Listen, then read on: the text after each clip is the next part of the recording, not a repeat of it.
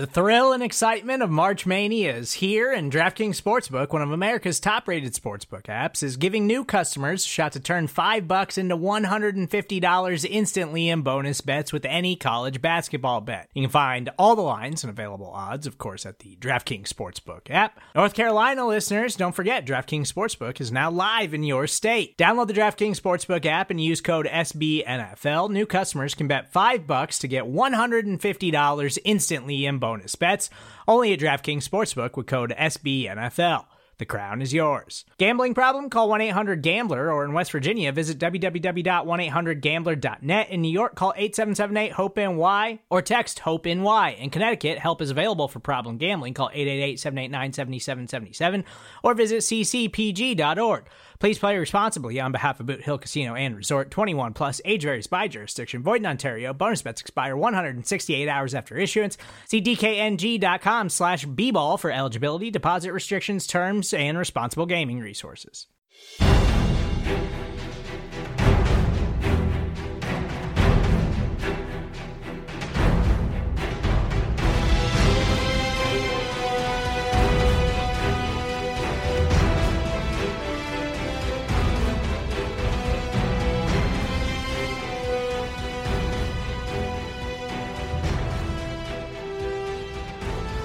Hello, Giants fans, and welcome to a new edition of the Valentine's Views podcast here on Big Blue View Radio, part of your SB Nation family of podcasts. I'm your host, Ed Valentine of Big Blue View.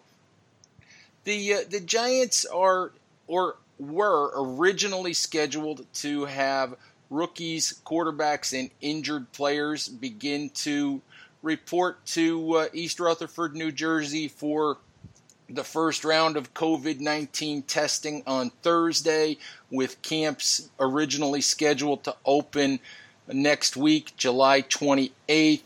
Right now, we don't know exactly how all of that's going to work. Reports are that there are still some questions about that. And here to help us iron out everything that's going on with the opening of training camps around the league and with the New York Giants is longtime NFL columnist Bob Glover. Bob, how you doing? And I know you hate it every time I use that longtime phrase. I'm sorry. No, I appreciate that, Ed. That's just like, old. You can substitute that. It's fine. That's our thing. Well, I don't want to do. I have a birthday coming up next month, Bob, and I hate to tell you which one it is because it's a milestone one and it has a 6 in it. And whoa, yeah, whoa, yep. Nice, yep, Edo, welcome. So I played golf. I played golf earlier this week, and the pro out in the clubhouse said, "Are you a senior citizen yet?" and because he's been asking me this for years, and I said a couple weeks from now. And he said, Wow. We'll throw you a party. And he said, he said, when you get to 90, you can play out here for free. Well, there's a good motivation right there. There you go. There you go. Amazingly, he said he's got a half dozen people who are 90 plus who actually play out there. So that's pretty cool. That's incredible. That's great. Yeah. So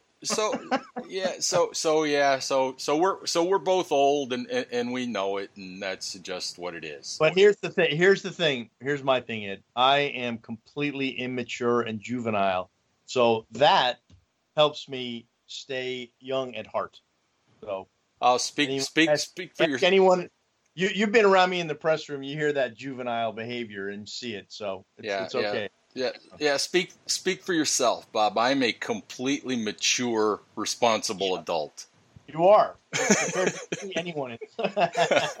All right. Sure, I am. I just won't invite my wife on the show. All right. So let's talk Giants. Let's talk NFL. Let's talk COVID-19. The last we heard was that it looks like there's some questions as to whether or not the Giants and the Jets and all of that are actually going to have rookies, quote unquote, report for training camp on Thursday. And report is sort of a relative term because my understanding is that it's sort of a drive-through first round of COVID-19 testing. It's not really reporting for camp. So just, as we do this, and I'll let people know we're recording on Wednesday for our Thursday show. So things may change a little bit between now and when the show actually airs. So just let us know, Bob, from your perspective, where we stand on players beginning to report to facilities. Well, it's been a very complicated, long process that really goes back to January when the two sides, labor and the NFL Players Association and the NFL, basically got serious about a new contract extension of the CBA, which was eventually passed in March. So that's the good news, is that they're going from a place of stability in terms of labor relations, but they had to iron out a lot of the nitty-gritty details of how to actually move forward in a COVID-19 environment. So, just on Monday night is when they agreed to all the testing protocols, and some teams were ready to report. The Jets, for instance, they had their rookies set to report on Tuesday, but they held off on that because of what you said. It's just a first test that you take. You have to take 2 tests, and then you have to quarantine for a period of time before they let you in the building. So this is going to be a gradual ramp-up process in terms of not only reporting, but in terms of actual training. So normally this time of year, you get ready, the players report on one day, the next day they're on the field, they're in pads, and they're going at it. But this is going to be a totally different world. There will be this extended ramp-up period where both sides agree that the players need time to get into football-ready shape. And so this is uncharted territory. They're trying the best they can. They have the experience, Ed, of the 2011 lockout where players did not report for the entire offseason, and there were a lot more injuries that year. So that there's concern there. And I'm sure that the injury rate's going to be significantly higher this year than previous year. So they got to be careful, and they got to get the players ready to be in football shape. So it's going to be a very gradual, unorthodox procedure from here on out. Bob, you mentioned the ramp up, and that at this point, as far as I know, is still one of the remaining unanswered questions.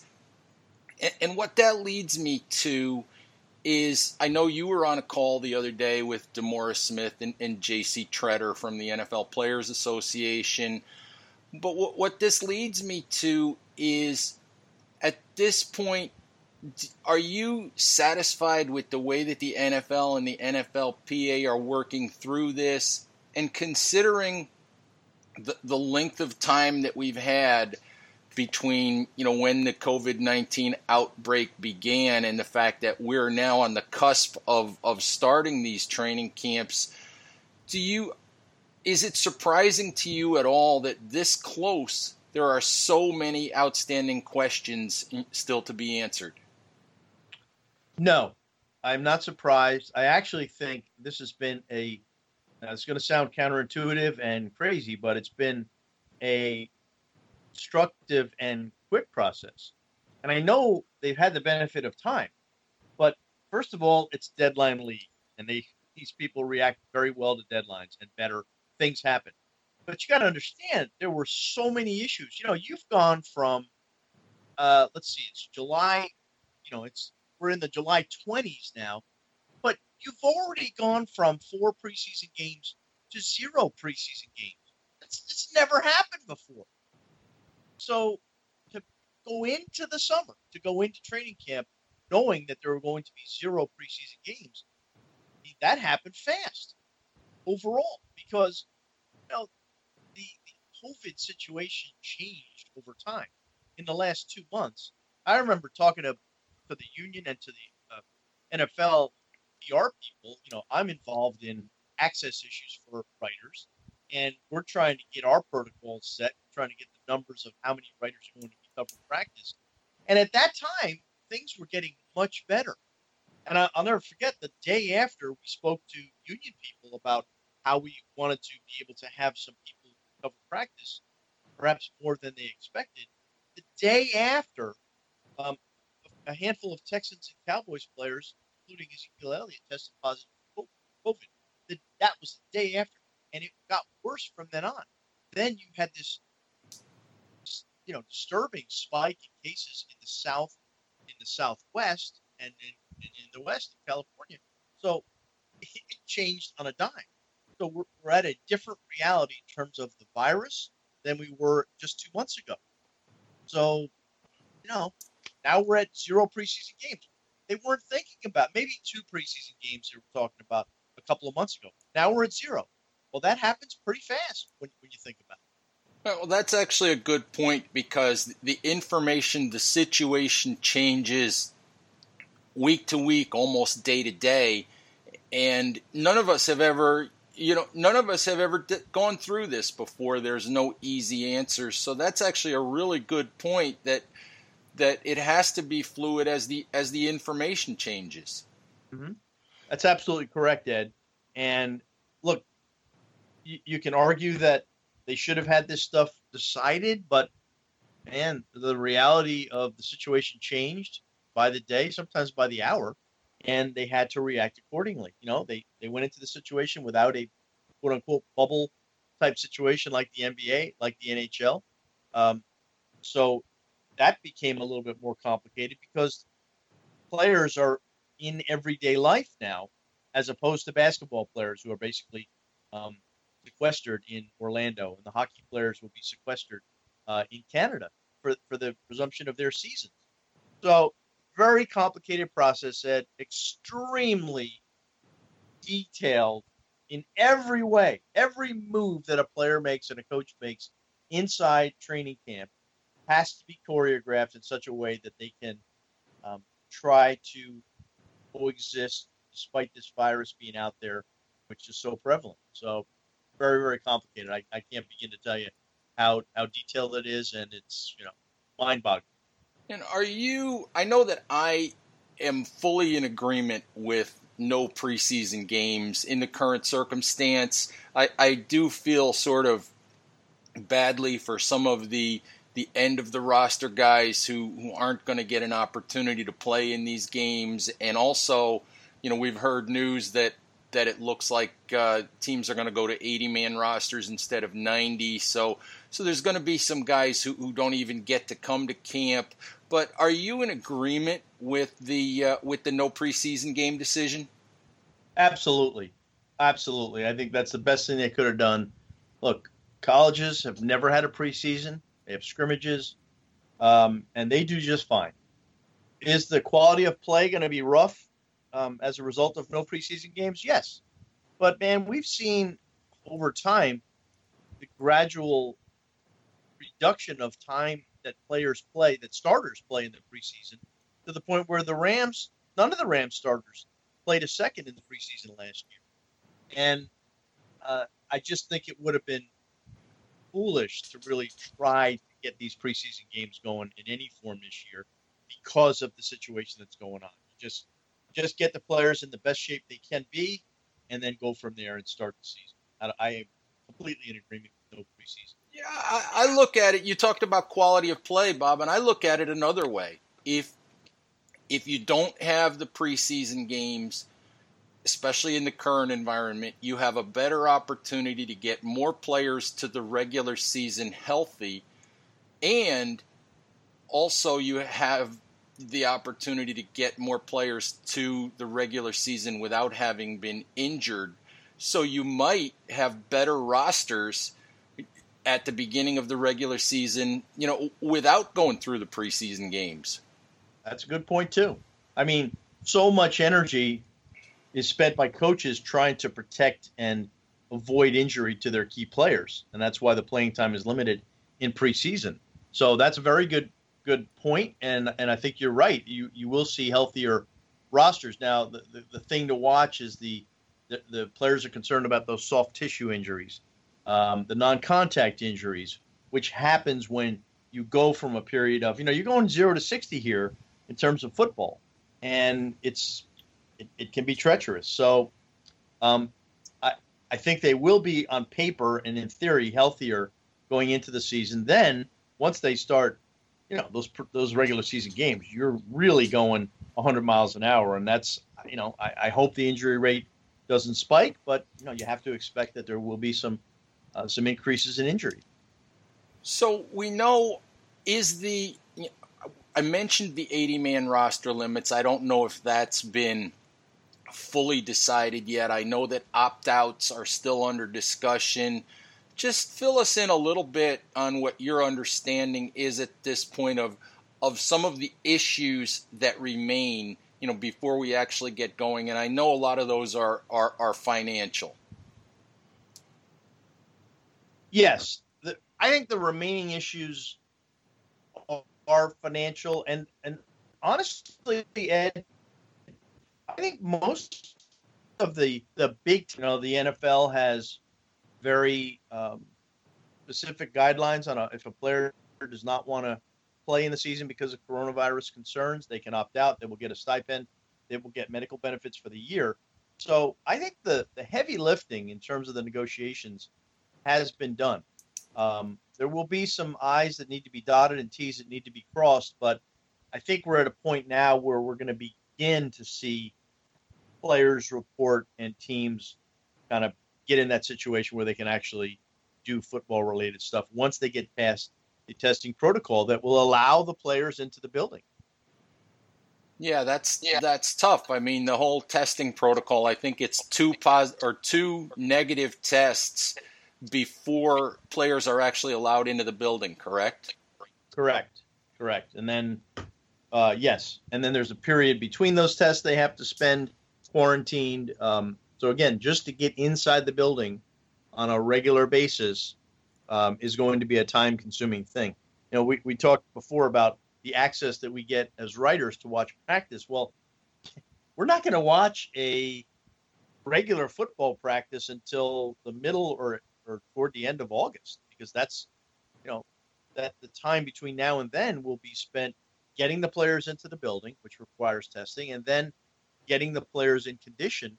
And that's very few, if any. There's going to be no football drills. This is going to be a physical conditioning program to get them up to speed physically so they can begin to have football-related drills. The last I saw, Bob, I wasn't sure that the actual quote-unquote ramp-up period had been agreed to. Do we know what that ramp-up period's going to be yet? No, that's a good point. I don't know that the specifics, like every single thing about that there are general parameters of how long those periods will be. So we're looking at, and again, we're looking at, in theory and in the big picture, toward the end of August, or the middle part of August, would be when they start football-related drills. So, again, I don't know that the exact dates have been determined on that, but we're certainly getting close, and I think we're just a matter of time before the exact parameters are issued, and then the players can begin the process of reporting, being at camp, and then getting into shape, and then ultimately playing football within, say, a month. All right, Bob, I want to take a quick break here for a word from our SB Nation sponsors. Then when I come back, there are a couple of Giants-related questions, a couple of other things that I want to get to. So let's take a quick break, and we'll be right back. Support for this show comes from Atlassian. Atlassian software like Jira, Confluence, and Loom help power global collaboration for all teams so they can accomplish everything that's impossible alone. Because individually we're great, but together we're so much better. That's why millions of teams around the world, including 75% of the Fortune 500, trust Atlassian software for everything from space exploration and green energy to delivering pizzas and podcasts. Whether you're a team of 2, 200 or 2 million, or whether your team is around the corner or on another continent altogether, Atlassian software is built to help keep you all on the same page from start to finish. That way, every one of your teams, from engineering and IT to marketing, HR, and legal, can stay connected and move together as one towards shared company-wide goals. Learn how to unleash the potential of your team at Atlassian.com. That's Atlassian.com. Atlassian.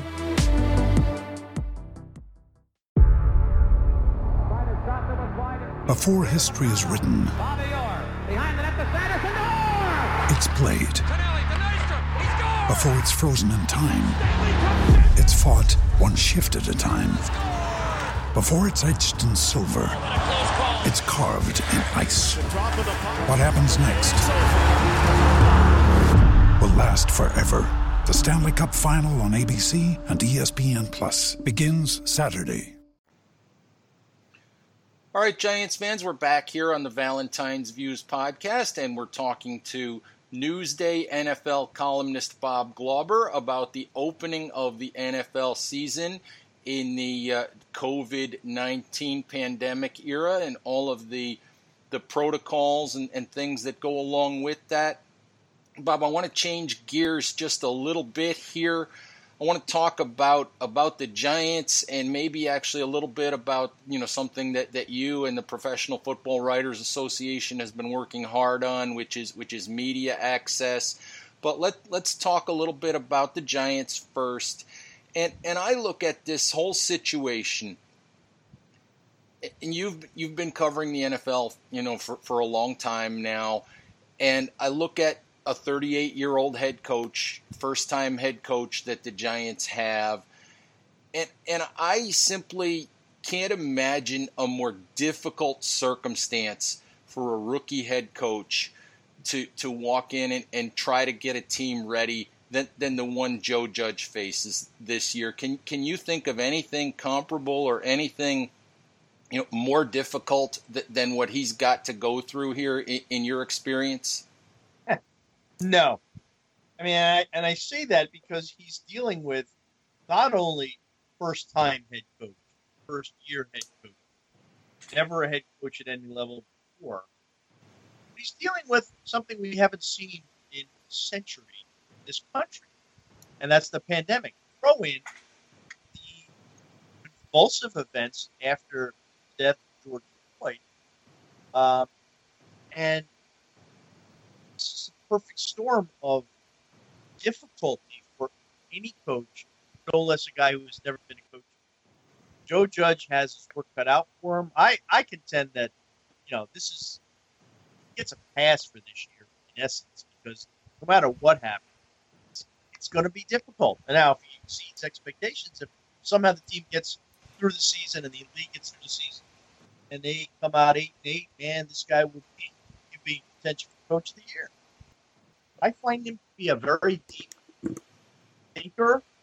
I think he is despite being only 38, he's a more complete coach than his age would suggest and his inexperience would suggest, only because he's been around so many great coaches in his life. It doesn't mean he's going to be good, but he's been around Bill Belichick, Nick Saban, Sylvester Croom at Mississippi State. He talks about, the impact of him on his life and his coaching experience. So he's been around really good football people. And I think he can take those experiences and use them to adapt to his own personality. I don't think he's going to run into that, I got to be what Belichick is. I got to be what Nick Saban is. What would they do in these circumstances? He knows who he is. So he's a grounded guy, and I think he's got a pretty good chance to be a decent coach. Bob, one of the things that you mentioned was that it's really difficult entering this season to judge what the Giants do or what they are. Did they make progress? We don't even know how many games are actually going to get played.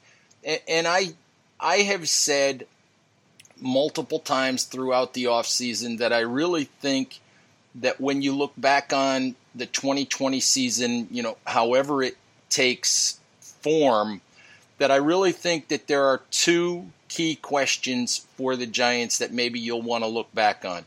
Do they have the right head coach? Do they have the right long-term quarterback, regardless of what the record is or how the season plays out, how many games get played? I look at it and I think those are the two critical questions that you really want to come out of the season having answers for. Well, Ed, when you reduce football to its most essential elements, those are the two things that you always have to look at. It's a league of coaches and quarterbacks, and it's really become more so over time. Any great team has a great coach and almost always has a great quarterback. Sure, there are some exceptions.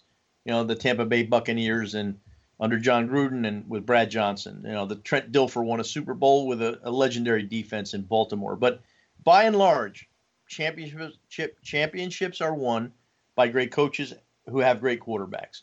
And we just don't know the answers to that with Joe Judge and Daniel Jones, but we're gonna get closer to finding out whether that's the case. But that's something that will happen over a period of years. I mean, we're not going to, even this year, no matter what happens, we're still going to say, okay, where do these guys stand and how good can they be and how much better can the team around them be to determine the kind of overall long-term future of this team. All right, Bob, last thing for you, something near and dear to my heart, something I know that you and the PFWA have been working on incredibly hard in conjunction with the league. I just want to touch on media access a little bit, and I want to do that for the simple reason that my listeners, readers of Big Blue View, your readers at Newsday, readers of all of the other, fine folks that cover the Giants on a regular basis are used to a certain form of coverage, a certain volume of coverage, certain types of stories that come out of training camp and out of covering the team on a day-to-day basis. And just to sort of set the table for people who are following this team on a daily basis, just explain to our listeners a little bit about how different media access, for us who try to cover these teams, how different media access is actually going to be. Well, it's something we've never seen before, and for obvious reasons. The players need to be protected, and that entails us not interacting with them in person at all. I think for the entire season, we will not be face to face with NFL players.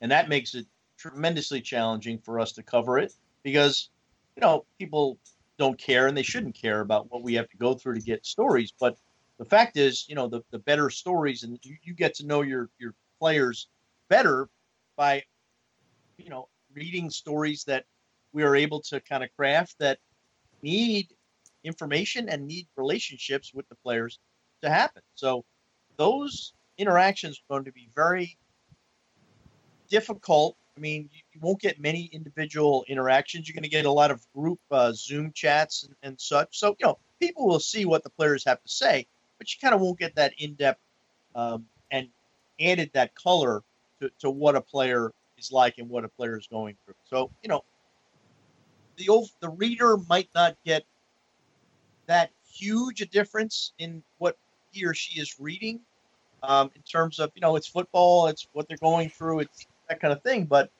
there's a level of detail that I think is valuable when you have these personal interactions. And that's gone really for the foreseeable future. And I worry for my colleagues who are, who have a lot of years left in covering football and sports. How are pro sports going to look moving forward? Because, this thing is not going to disappear overnight. And it's going to be a real challenge. But, obviously it's the least of anyone's worries. It's not like, we have to take risks in talking to players on a Zoom call. But it does make it a different experience. And you're going to have to do a little bit more to stand out in your writing and in your presentation of what it's like for the players and for the coaches and for the team. Bob, it's a different year. It's a difficult year. Let's just hope that as many players as possible, and team officials and coaches and all of that who we forget about, who are actually the older people on the spectrum and the folks who are probably more at risk. Let's hope as many as possible stay healthy. Let's hope that we have as much football this season as we can possibly get. I thank you for spending some time with me. why don't you just tell folks where they can find your work on Twitter and how they can interact with you and all that good stuff. Sure. Well, I'm on Twitter at Bob Glauber, BOBGLAUBER, and work for Newsday, newsday.com. And yeah, it's all good. So come on to Twitter and let's talk. That's pretty straightforward, Bob. We always love talking to you, and hopefully the next time we do this, we'll be able to talk straight football. You got it. Let's hope, Ed. Let's hope that time comes. Stay safe, my friend. You too. All right, Giants fans, thank you for listening, and we'll talk to you soon. Bye-bye now.